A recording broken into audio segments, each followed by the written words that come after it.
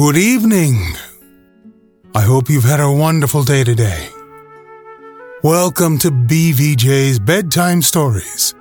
My name is Big Voice Jay, and this is a show where we get you ready for a great night's sleep with some old familiar stories that you haven't heard in a while.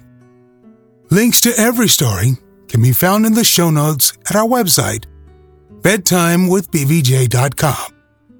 Special thanks to Windwalker Scoop for tonight's story, Alice's Adventures in Wonderland by Lewis Carroll. Chapter 1. Down the Rabbit Hole. Alice was beginning to get very tired of sitting by her sister on the bank and of having nothing to do. Once or twice she had peeped into the book her sister was reading, but it had no pictures or conversations in it. And what is the use of a book, thought Alice, without pictures or conversations? So she was considering in her own mind as well as she could, for the hot day made her feel very sleepy and stupid, whether the pleasure of making a daisy chain would be worth the trouble of getting up and picking the daisies, when suddenly a white rabbit with pink eyes ran close by her. There is nothing so very remarkable in that, nor did Alice think it so very much out of the way to hear the rabbit say to itself, oh dear, I shall be late." When she thought it over afterwards, it occurred to her that she ought to have wondered at this, but at the time it all seemed quite natural. But when the rabbit actually took a watch out of its waistcoat pocket and looked at it, and then hurried on, Alice started to her feet, for it flashed across her mind that she had never before seen a rabbit with either a waistcoat pocket or a watch to take out of it, and burning with curiosity, she ran across the field after it, and fortunately was just in time to see it pop down a large rabbit hole under the hedge. In another moment down went Alice after it, never once considering how in the world she was going to get out again. The rabbit hole went straight on like a tunnel for some way, and then dipped suddenly down, so suddenly that Alice had not a moment to think about stopping herself before she found herself falling down a very deep. Either the well was very deep, or she fell very slowly, for she had plenty of time as she went down to look around her and to wonder what was going to happen next. First she tried to look down and to make out what she was coming to, but it was too dark to see anything. Then she looked at the sides of the well and noticed that they were filled with cupboards and bookshelves. Here and there she saw maps and pictures hung upon pegs. She took down a jar from one of the shelves as she passed. It was labeled orange marmalade, but to her great disappointment, it was empty. She did not like to drop the jar for fear of killing somebody underneath, so managed to put it in one of the cupboards as she fell past it. Well, thought Alice to herself, after such a fall as this, I shall think nothing of tumbling downstairs. How brave they'll all think me at home. Why, I wouldn't say anything about it, even if I fell off the top of the house, which was very likely true. Down, down, down. Would the fall never come to an end? I wonder how many miles I've fallen by this time, she said aloud. I must be getting somewhere near the center of the earth. Let me see. That would be 4,000 miles down, I think. For you see, Alice had learnt several things of this sort in her lessons in the schoolroom, and though this was not a very good opportunity for showing off her knowledge, as there was no one to listen to her, still it was good practice to say it over. Yes, that's about the right distance. But then I wonder what latitude or longitude I've got to. Alice had no idea what latitude was, or longitude either, but thought they were nice, grand words to say. Presently she began again. I wonder if I shall fall right through the earth. How funny it'll seem to come out among the people that walk with their heads downwards. The antipathies, She was rather glad there was no one listening this, as it didn't sound at all the right word. But I shall have to ask them what the name of the country is. You know, please, ma'am, is this New Zealand or Australia? And she tried to curtsy as she spoke. Fancy curtsying as you're falling through the air. Do you think you could manage it? And what an ignorant little girl she'll think me for asking. No, it'll never do to ask. Perhaps I shall see it written up somewhere. Down, down, down. There was nothing else to do, so Alice began talking again. Dinah'll miss me very much tonight, I should think. Dinah was the cat. I hope they will remember her saucer of milk at tea time. Dinah, my dear, I wish you were down here with me. There are no mice in here, I'm afraid, but you might catch a bat, and that's very like a mouse, you know, but do cats eat bats, I wonder? And here Alice began to get rather sleepy, and went on saying to herself in a dreamy sort of way, Do cats eat bats? Do cats eat bats? And sometimes, do bats eat cats? For you see, as she couldn't answer either question, it didn't much matter which way she put it. She felt that she was dozing off and had just begun to dream that she was walking hand in hand with Dinah and saying to her very earnestly, Now, Dinah, tell me the truth. Did you ever eat a bat? When suddenly, thump, thump, down she came upon a heap of sticks and dry leaves. Fall was over. Alice was not a bit hurt, and she jumped up onto her feet in a moment. She looked up, but it was all dark overhead. Before her was another long passage, and the White Rabbit was still in sight, hurrying down it.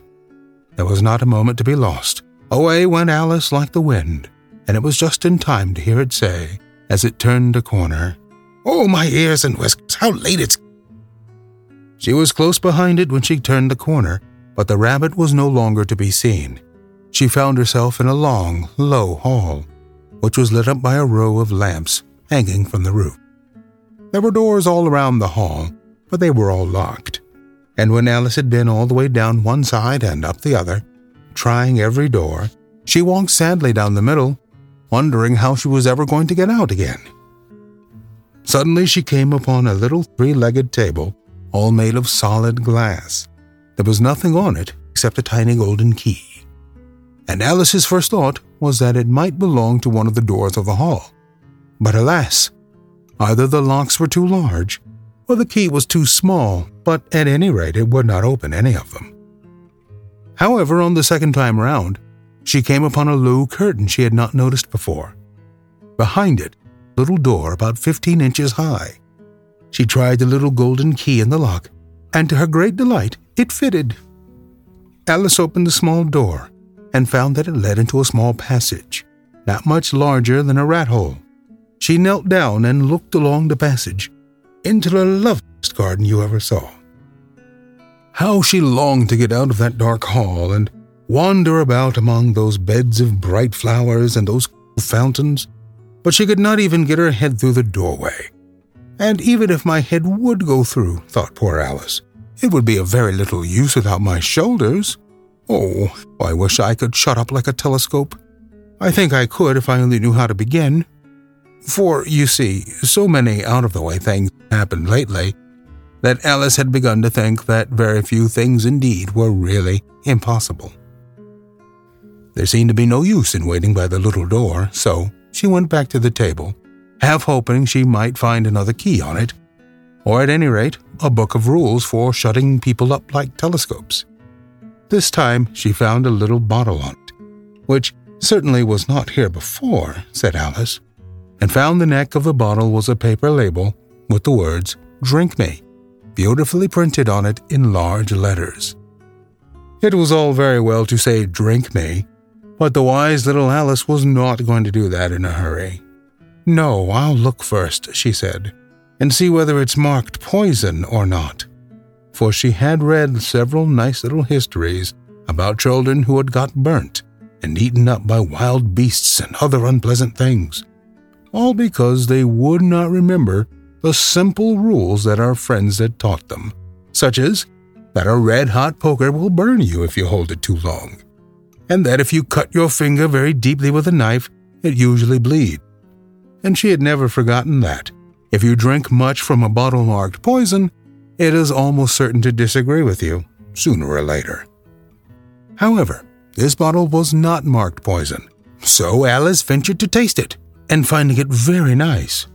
It had, in fact, a sort of mixed flavor of cherry tart, custard, pineapple, roast turkey, toffee, and hot buttered toast.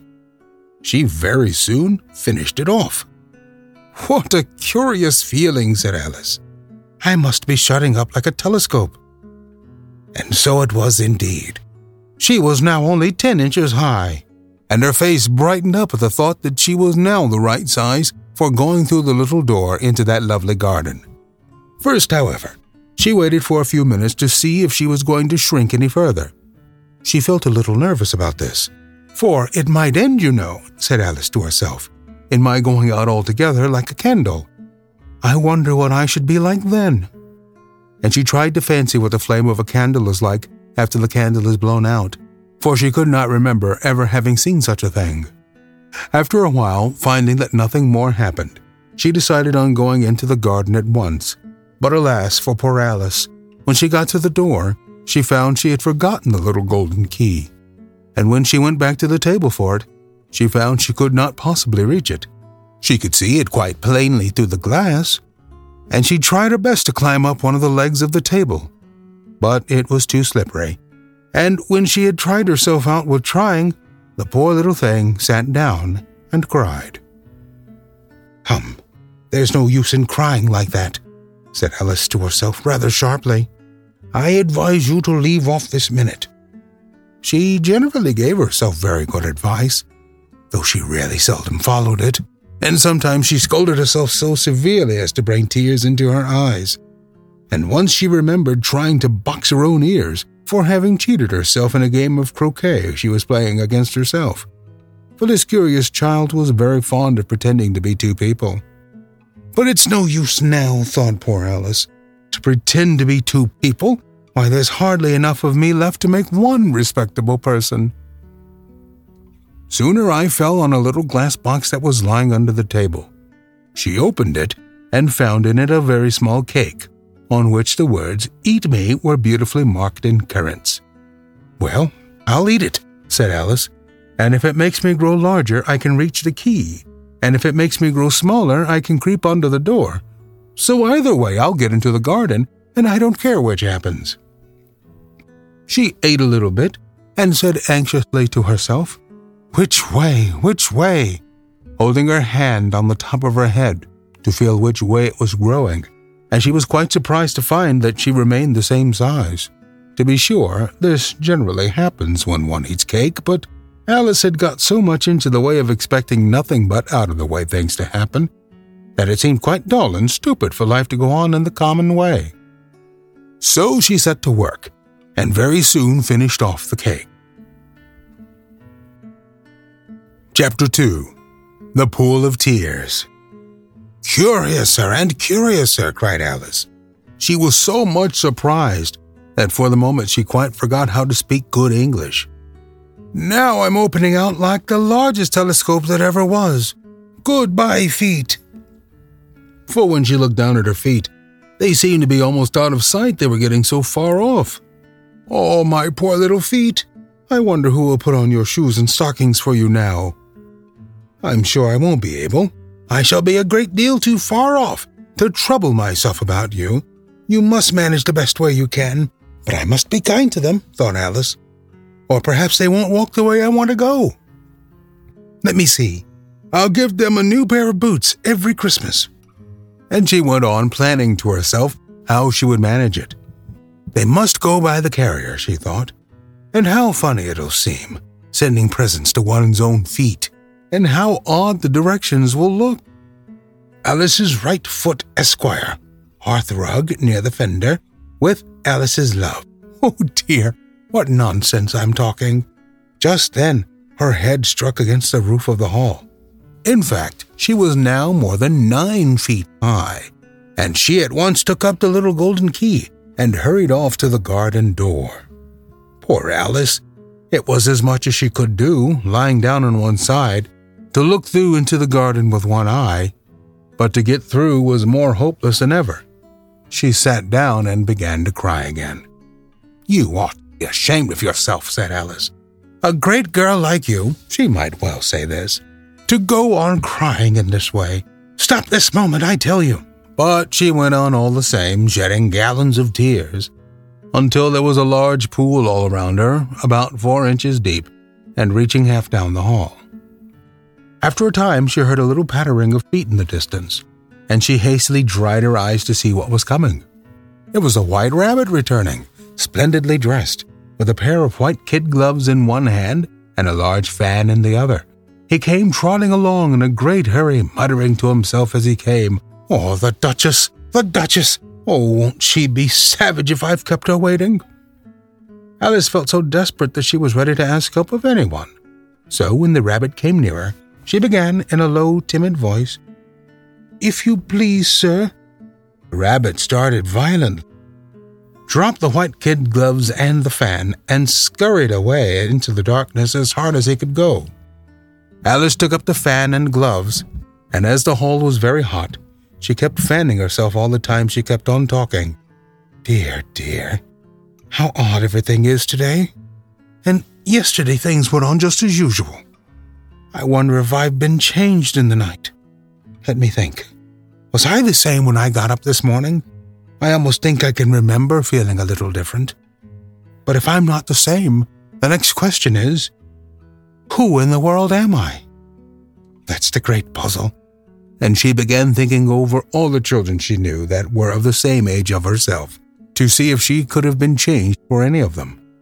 "I'm sure I'm not Ada," she said, "for her hair goes in such long ringlets, and mine doesn't go in ringlets at all. And I'm sure I can't be Mabel, for I know all sorts of things, and she knows very little. Besides, she's she, and I'm I, and oh dear, how puzzling it all is. I'll try if I know all the things I used to know. Let me see. 4 times 5 is 12, and 4 times 6 is 13, and 4 times 7 is... Oh dear, I shall never get to 20 at that rate. However, the multiplication table doesn't signify. Let's try geography. London is the capital of Paris, and Paris is the capital of Rome, and Rome... No, that's all wrong. I'm certain I must have been changed for Mabel. I'll try and say, how doth the little... And she crossed her hands on her lap, as if she was saying lessons, and began to repeat it. But her voice sounded hoarse and strange, and the words did not come the same as they used to do. How doth the little crocodile improve his shining tail, and pour the waters of the Nile on every golden scale?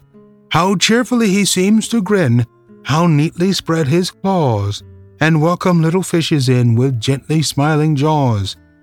I am sure these are not the right words, said poor Alice, and her eyes filled with tears again as she went on. I must be Mabel after all, and I shall have to go and live in that poky little house, and have next to no toys to play with, and oh, ever so many lessons to learn. No, I've made up my mind about it. If I'm Mabel, I'll stay down here. It'll be no use their putting their heads down and saying, come up again, dear. I shall only look up and say, who am I then? Tell me that first, and then if I like being that person, I'll come up. If not, I'll stay down here till I'm somebody else. But oh dear, cried Alice with a sudden burst of tears, I do wish they would put their heads down. I'm so very tired of being all alone here. As she said this, she looked down at her hands, and was surprised to see that she had put on one of the rabbit's little white kid gloves while she was talking.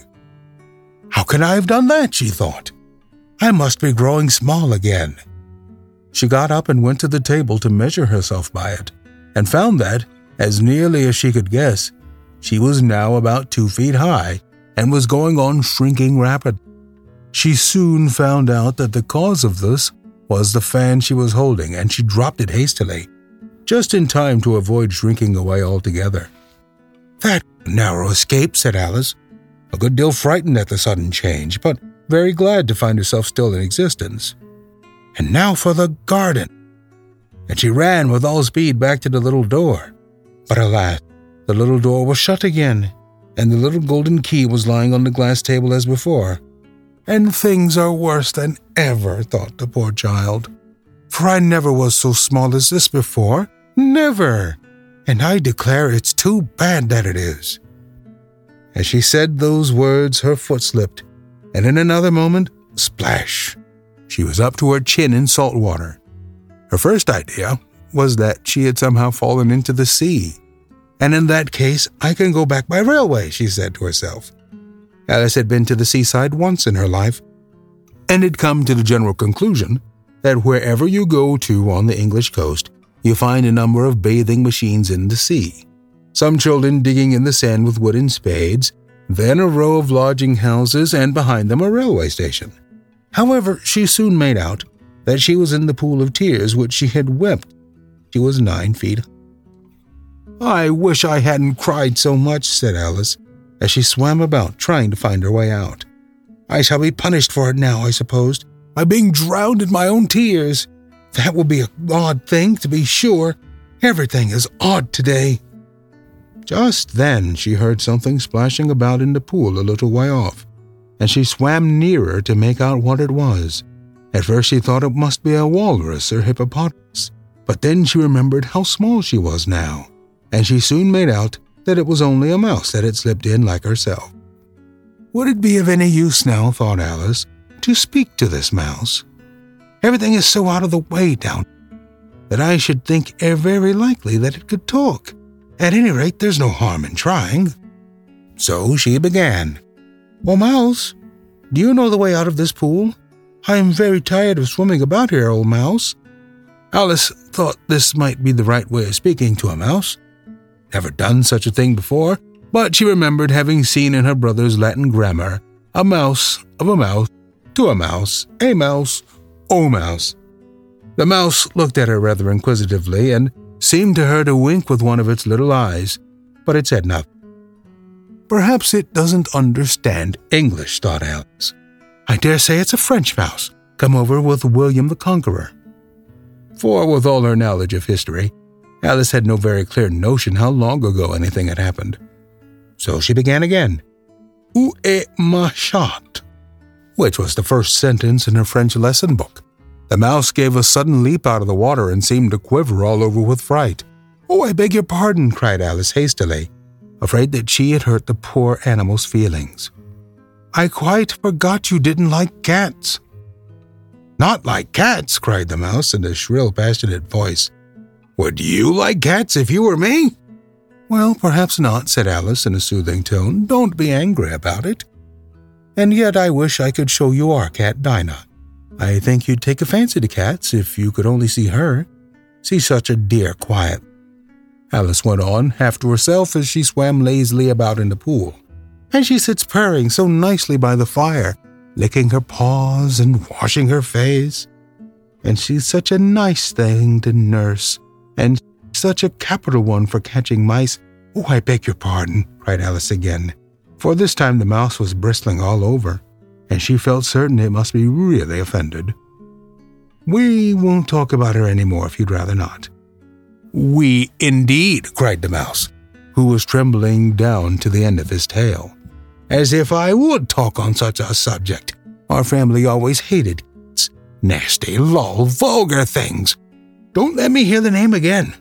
"I won't indeed," said Alice, in a great hurry to change the subject of conversation. Are you fond of dogs?" The mouse did not answer, so Alice went on eagerly. "There's such a nice little dog near our house I should like to show you. A little bright-eyed terrier, you know, with, such long curly brown hair. And it'll fetch things when you throw them, and it'll sit up and beg for its dinner, and all sorts of things. I can't remember half of them.